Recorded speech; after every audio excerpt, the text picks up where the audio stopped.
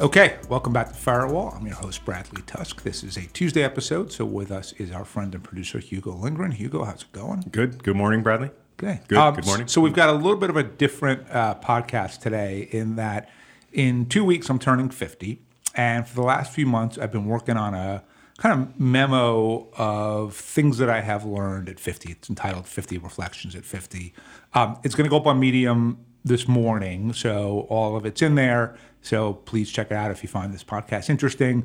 We're not going to read it to you because that would be really boring. So instead, Hugo's obviously has read it as well, and he's just going to ask me various questions that stem from the document in some way. And the document's pretty wide-ranging, right? So some of it covers really big picture lessons that I've learned, mainly the hard way over the years.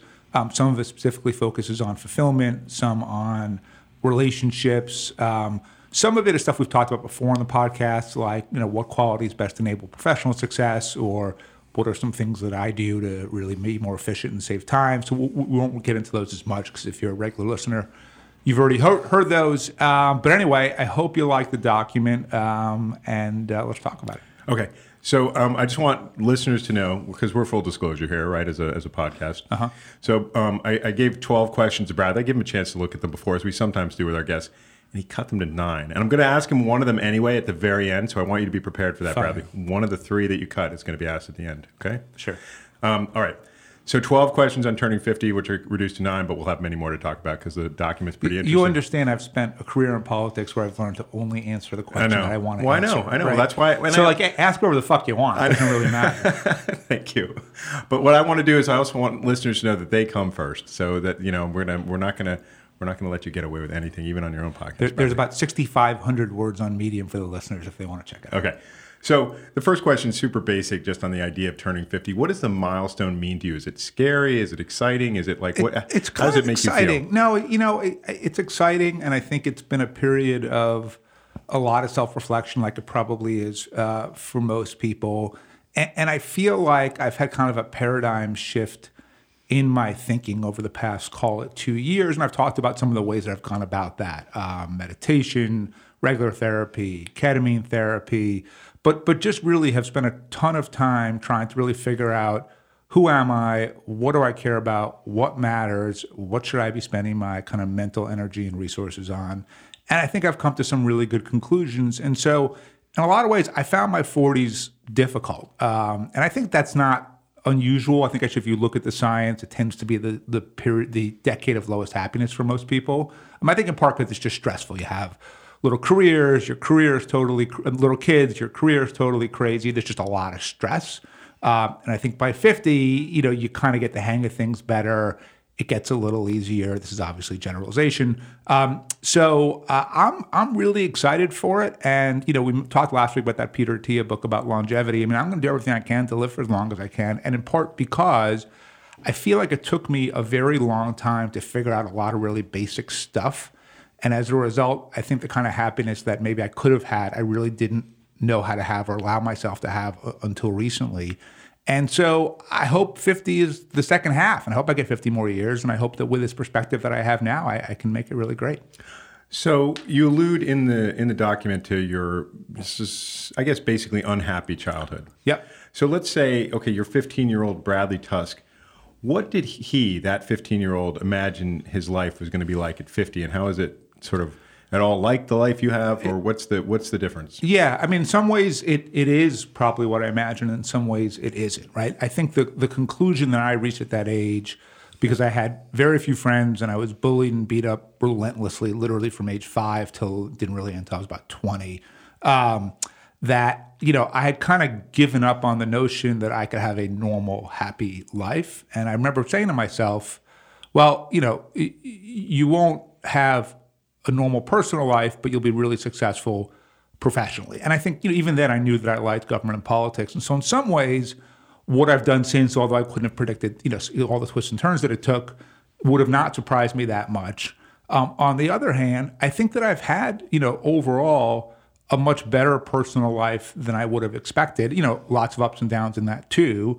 But, and one of the main realizations is I spent my whole childhood desperately trying to fit in. And as everyone knows, the harder you try to fit in, the more impossible it is to fit in. And then I kind of hit this moment when I was around 20 where I was like, fuck it. You know what? Like, I'm just going to be me and I'm not going to take shit from anybody, and whatever it is, it is. And of course, the minute I did that, things started to change because, I'm a pretty weird dude, right? Like, I'm an outlier on most things, sometimes for better, sometimes for worse. And I think once I just accepted that about myself and decided, fuck it, I don't care, A, that was really attractive to a lot of people. And B, when it wasn't, it just didn't matter to me that much anymore. And so I think that I would have been really pleasantly surprised at how my personal life turned out, even though it's obviously had some real challenges, especially in the last year or two. I also, on the money front, it was never a focus for me. So I never thought I'd have this much money. And I think what I would be happy about is what I'm doing with it, which is, using the vast majority of it, back in the government politics world to try to impact the things that I care about. So, when you were a teenager, when I was a teenager too, there was obviously a lot of bullying, but it wasn't a lot of sensitivity to it. It was sort of just to accept it as a basic, like, this is what kids go through, and, everybody had to sort of deal with it. Now it's quite a bit different. Do you think that that would have made a big difference for you if there were all these sort of safeguards in place? Yeah. Would you have been able to take advantage of those things? I think some of it was culture and environment. We lived in Lawrence, Long Island, went to really big public school. And the culture was just very different than it is, say, here in Manhattan today, but maybe even different if we'd lived in Manhattan or somewhere else when I was a kid. The school that our kids go to is a Quaker school that has, real focus, and not to say that there isn't bullying and problems at their school too, but overall on tolerance and acceptance. And I see that in my kids, and I see that in their friends. And so I think in a different environment, I might have been better than I ended up being in. I also think that, I had an immigrant father and a mom who was just doing her best, but, and they weren't really able to provide any support to me. And so I think that that just if I had, different situation there, that might have been different. I see the support that I'm able to provide to my kids. There was once a mild bullying incident involving an institute. Lyle, and it was everything I could. It took everything I had to not literally go beat the shit out of this kid's fathers, right? Like, that's what I wanted to do, right? And I took care of it. But like, the point is, I went from a childhood of zero support, like they were just paralyzed by it. They weren't bad people at all. They just couldn't handle it. And maybe I overdo it a little bit. I probably embarrassed Lyle a little bit in the way that I handled it, but it certainly fucking put a stop to it. And so, I think that if I had lived in a different environment, that would have been different. If I lived in a different time, that would have been different. And also, I just think that, like, I think overall, I've been blessed with a lot of really unique qualities. There's a reason why I have a podcast. There's a reason why you're interviewing me. There's a reason why people are listening. And it's because I'm not a regular, normal person. And I think it just takes a long time if you are really different to be able to sort of accept that and understand it and lean into it. And I think until that happened, I was just sort of fated to have a difficult childhood. Okay, so this next question, we've actually been sort of talking about it, but it's still one, I think there may be another area of your life that this would apply to. But what are the setbacks in your life that you feel you've learned the most from? Yeah, I think there's a few. I think one is this crushing, I just grew up with this crushing sense of obligation and burden, and I kind of internalized this idea at a very young age that, a good person does everything for everyone all of the time. And I think that has resulted in a lot of good qualities on my end, and I've helped a lot of people, and I'm proud of that and happy about that. But I think I also just felt this endless sense of guilt and obligation that I could never overcome. So no matter what I did for anyone, no matter what I achieved, it never felt like enough. So I think learning that wasn't, one, why I felt that way once I finally figured that out, and then two, learning that, I'm just a person, and I'm a person that tries to do big things in the world, but I'm still just a person, and I don't have an obligation to solve everyone's problems and every crisis and everything else. I think that was a real meaningful turning point for me. So that's one. Two is, look, I've had a lot of professional setbacks because I take a lot of risk, right? And the question isn't for me, how do I avoid having setbacks? Because if you're going to do things that are hard and meaningful and ambitious, you're going to fail a lot, right? And my day job as a venture capitalist, literally our model assumes that at least a third of our portfolio companies will fail. So it's not even that the trick is to learn how to avoid failure. It's to learn what motivates my decisions in the first place and to make decisions for the right reasons. So I think one of the ways that I dealt with the pandemic emotionally was to just overwhelm myself in work and activity. And it was like the more and more and more I had going on, somehow the better I was equipped to deal with it and deal with other challenges in my life at the time. And I kind of in rapid succession launched a bunch of really bad ideas. I did a SPAC that failed, funded and launched a tele-religion social media platform called Exalt that failed. I ran Andrew Yang for mayor, which failed. And it was a brutal stretch. I lost a lot of money that I could have used for much better purposes. I took a pretty big beating publicly, especially around the Yang campaign. And I think what I know now is I don't regret trying any of those things. I regret the motivation for some of them, right? For the SPAC, it was the first time in my life that I pursued money for the sake of money. I've definitely made money over the course of my career, but every time I have, I've delivered something of value, right? I made money for my investors. I solved big problems for my clients, whatever it was. And in this case, it was money for the sake of money, and I kind of deserved exactly what I got, which was to lose millions of dollars. On the tele-religion, I think the idea was good. I don't blame myself for sort of trying to take something difficult and new and execute it. But I think I also didn't listen, right? And like when Jordan very sort of nicely tried to tell me like, hey man, this is not a good idea, I ignored him. And I assume too much of my own knowledge and expertise. And it's always a difficult balance because I've also succeeded a lot by ignoring people and doing what I think makes sense and what's right. But this was doing what I thought made sense and what's right in an area and sort of creating a new tech startup that I didn't have as much experience in. And that Jordan did, obviously. And that Jordan did. Right. And then when I ran Yang for mayor, look, again, I did it for what I think are the right reasons, which is I felt like Yang would be able to recruit and retain much better talent at City Hall. I shared his views on universal basic income. He shares my position on mobile voting. There was a lot about it that I liked, but I think it was also sort of, I took a big swing of like, hey, can I run this guy for mayor, win, and then be able to have significant influence over city policy to affect the things that I care about and to try to make the city a better place without having to actually go into city government? Can I just do it from my conference room while I still get to do all the other stuff that I enjoy as well? And you either got to be in or out, right? And I think that I made the mistake there. And I think also I went for sort of a quick and easy win, and the polling did indicate that that was going to be the case. So it wasn't that I didn't use data, but nonetheless, I should have been more cautious about it. So, I had a stretch from 2020 to 2023 that was sort of a lot of failure professionally, some failure personally, and some success on both fronts too. But, it was definitely a learning experience. So let's talk about just that COVID moment and that compulsion for action that kind of took over at a period where obviously people were scared, uncertain. It was difficult for virtually every person on earth. Yeah. What would you have done, like if we're going through COVID again, obviously not having just done it where we learned all these crazy things, but like, what would you do differently in terms of like just like kind of go with the flow more? Like, no, I think I would I would just examine my own motivations for why, right? I think I just, if the answer is just because I like action and excitement and attention and all of that, and I sort of was, dreaming of the things that I could do if those things succeeded, that's not a good enough reason to launch something. And so I think, if we have another pandemic, and I kind of sadly think that we probably will in our lifetimes, that I think I just will better understand it. I think I also just better understand myself and kind of what I need, what I don't need. I think I have a lot less to prove to myself. I've said this before, but when I did ketamine therapy, the thing that was so remarkable for me was after the first session, I made a list of all of my good qualities and all of my bad qualities. And the thing that was so remarkable was rather than looking at bad qualities and hating myself for them or trying to figure out how to mitigate them, I was like, you know what? They're fine. They're all fine. Every single person has a list of bad qualities.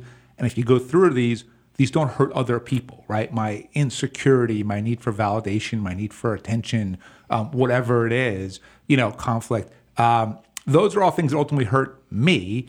But hating myself for those things did more harm to me than the things themselves. And so I think once I realized that, I put myself on a path where I was just then in a position to really examine myself entirely. I made a lot of big life changes as a result. But I do think that, that was the beginning of seeing it differently. So I think if I went through COVID again, I think I understand myself so much better. I like myself so much more. I feel so much less obligation and guilt and burden to other people. So much less need for recognition. I still have it, but not nearly as deep as it used to be. And I think also now the willingness to let myself feel good about things just based on the process, not the outcome, right? I used to be all about results and kind of hated the process.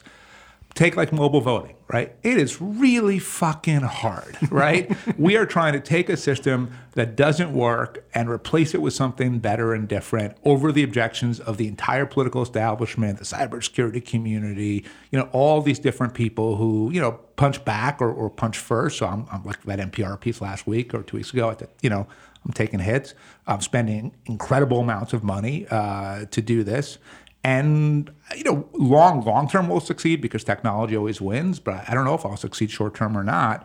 And if I were to say I'll feel happy when democracy is saved and I get credit for it, that may very well never happen.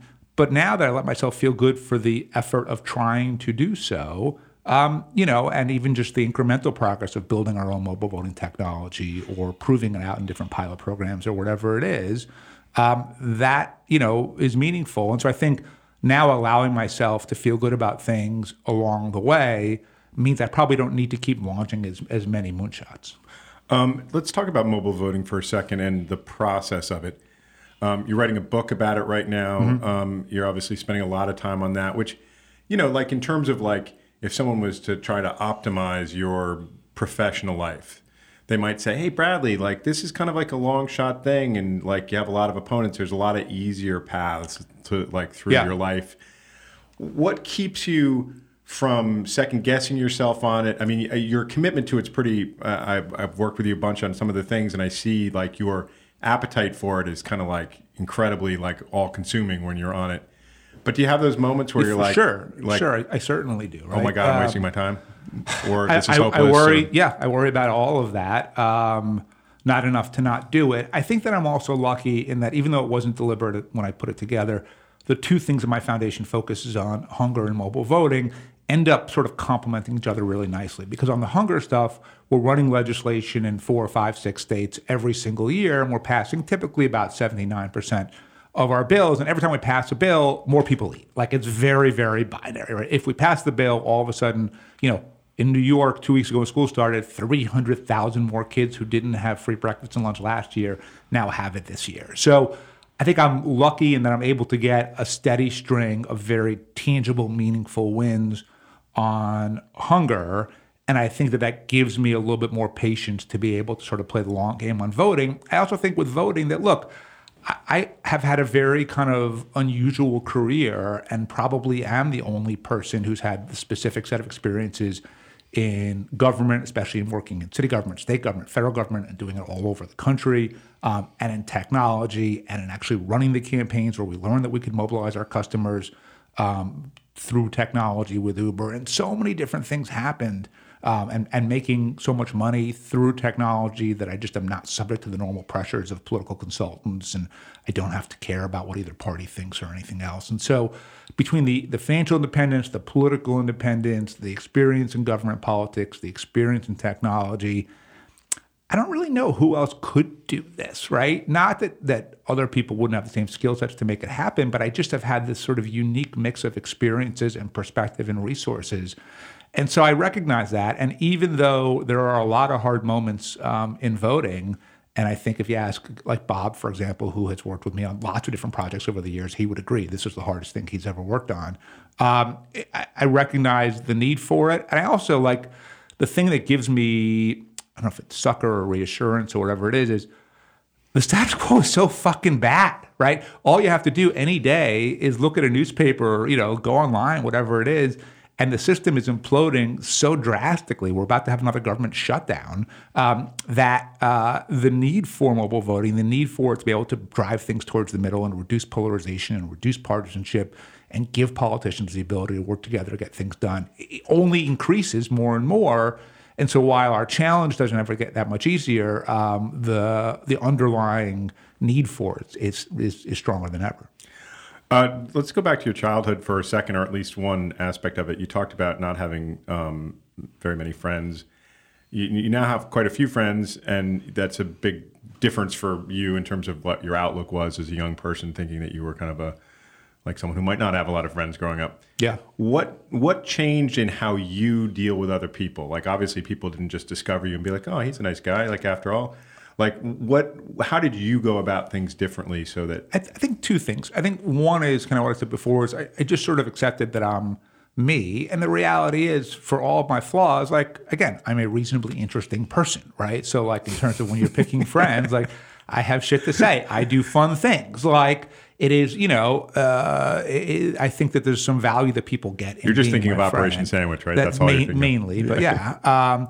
And the other is, I try to be a good and proactive friend. I mean, hopefully you can edit this out if you don't like it. But, you about a decade ago or so had a hard moment in your life. And I didn't really know you that well, but I knew you from school. And I got your contact info and reached out and said, how can I be helpful? And we've really been friends. I remember it well. Ever since. All true. And I've tried to do that. I try to be proactive. Now, I think as I have changed my sense of burden and obligation, I don't sort of grade myself anymore on sort of what I'm doing for each person. And I've also learned the hard way that just because you do something for somebody doesn't mean you're going to get absolute fealty and loyalty back. There are people who surprise you and are incredibly generous and supportive at times that you need them. And there are people who take your help and fucking disappear and are freeloaders. And, that's just sort of the way it goes. And so I think it's a combination of sort of accepting myself and just trying to be generally a proactive friend. And also there are little things like I find like it's just not that hard. I don't even use social media, but just like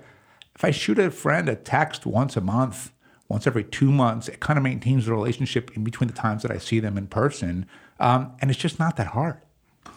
Okay, I'm going to ask you sort of a theoretical question that I think you would be interested in after reading I know you're interested in, but it's been on my mind a lot. Do you think that you talk about trying to be a good person and giving yourself a break on your bad qualities, et cetera. Yeah.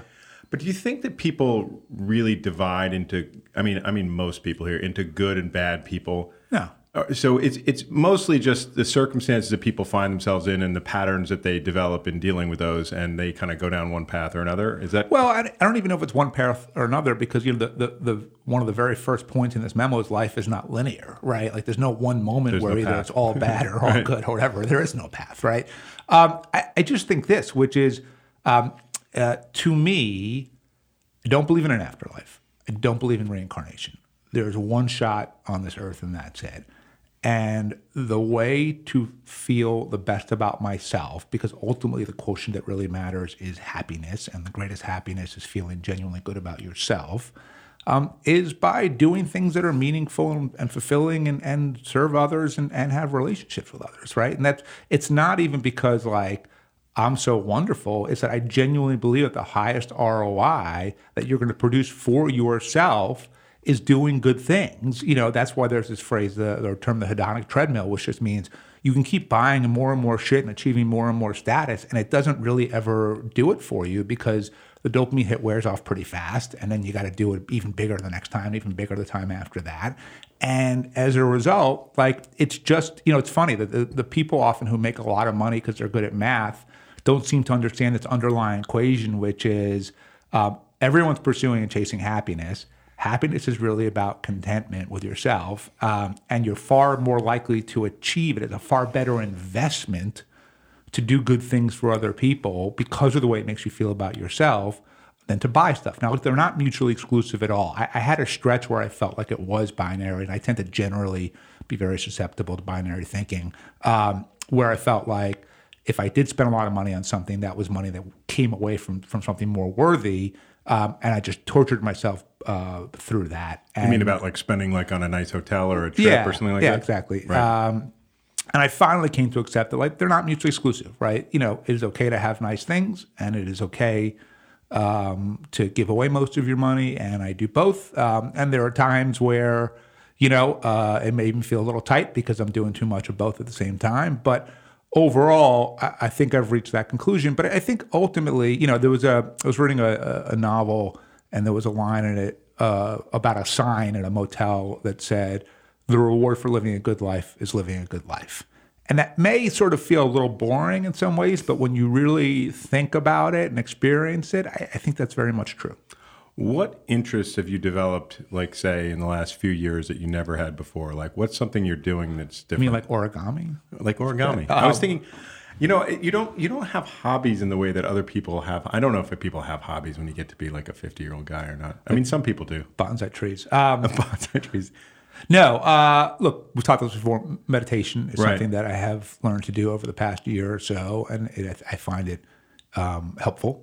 Sometimes it's very helpful, sometimes mildly helpful, but generally I'm glad that I'm doing that. I would say actually the answer is what I've realized, which I always understood, but I think I finally fully realized it, which is I'm happy when I'm writing, right? So one of the other things that I think I'm really excited about sort of upon turning 50 is my first novel ever is coming out, right? And it's not going to win any fucking prizes. It's not going to be a bestseller. I hope you read it. I think it's a really fun read. I think it has a few meaningful things We have to say. come up with some cool idea. It's like a book club or something for the Firewall listeners, something, right? Sure. I mean, just to like, Yeah. you know, this is your fan base here. This is your community. Right. That's God. Well, we get some numbers. We get listeners. Lack thereof. We get some notes back. We do. So when I was in college, I was in the creative writing program, and I really loved writing. And I kind of hit this point upon graduation where I was like, look, I love working in politics. I've been working for the mayor of Philadelphia all through college. I love writing. I could probably successfully pursue a career in either one. You know, which one should I do? And I picked politics because I felt like I could have a much greater impact on the world. And I felt like my ceiling was higher than it would have been in writing. If I had to guess, I would have ended up writing sitcoms, and I probably would have been like a successful showrunner because I know how to succeed at things, right? But you know, not win Pulitzer Prizes and National Book Awards and things like that. And so I do think that it is, for me, enormously gratifying that here I am coming full circle, and that all the things that I've done in politics created enough of a story and made me interesting enough that I had the ability to write a novel that got published about it, right? So that feels fantastic. And look, you know, like my first book came out in 2018, The Fixer. Novel comes out in a couple of weeks. The mobile voting book will come out next year. And what I've learned is whether it's fiction, nonfiction, you know, working on a TV show, although I've never actually sold one, columns, whatever else, if I'm writing something, it really makes me happy.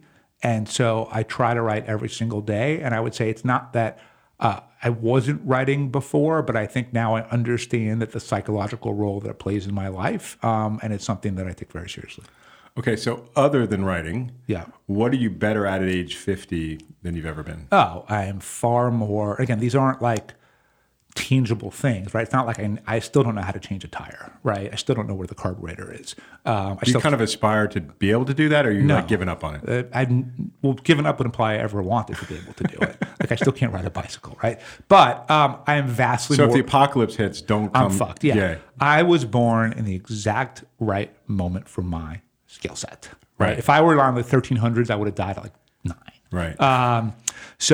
But I am vastly more empathetic than I used to be, without a doubt. I am not judgmental these days, I think, much at all.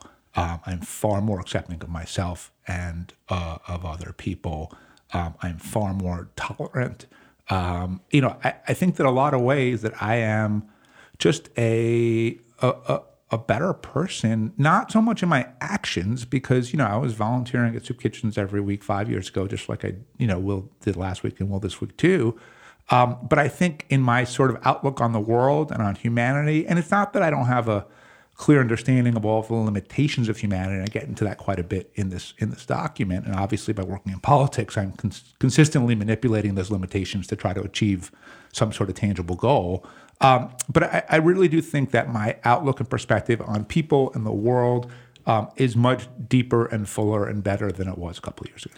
If someone comes to you and they say, okay, I've had a like falling out with a friend or a conflict, what's the best advice that you have as being a friend for like how to just to repair those things? Well, I mean, it's not, and I get into this also in the memo. Obviously, you can write it, so you're asking me leading questions. But it's, I think that on one hand, I would be able to help that person sort of look at the perspective of the person they're in conflict with and think about sort of why it is. But at the same time, I might also reach the conclusion, you know what, this person's a shit. And the best thing you can do is cut them out of your life. Mm-hmm. And so I may give you advice as to how to, urging you to repair the relationship and giving you some thoughts around how to do so. Or I may go the other way with it and be like, fuck them. This person is never going to change. They're always going to be toxic. They're always going to blame other people for all of their problems. And the best thing you can do is cut them out of your life entirely. And that kind of gets back to that point you made earlier, which is like, it's not binary, right? People aren't inherently good or bad. There's, I think hopefully the ability to have broad-based empathy and tolerance and acceptance for the world. And you'd also recognize there's a lot of really shitty people out there, whether it's their fault or not, they're shitty. And you got to cut them out of your life. I have actually become more aggressive in cutting people out of my life in recent years than I used to be, because you know what? I don't know them anything. So I'm going to throw in the last question. The dinner party question. The dinner party question. So this is a question, it's a very stock question. I think the New York Times uses it for their by the book interviews. And I don't know why. I kind of think it's cheap and lame, and yet I'm also interested in it. So you're having a dinner party. You want 2 guests or 3 guests, or you want no guests at all? From all of history, living or dead. Let's go 3. 3. So and the one thing I'll say is like, no Jesus Christ, and not even any like Martin Luther King. Not that it wouldn't be great to meet Martin Luther King and talk to him, but give us 3 that are very specific to Bradley Tusk. I mean, Martin Luther King could be one, but like.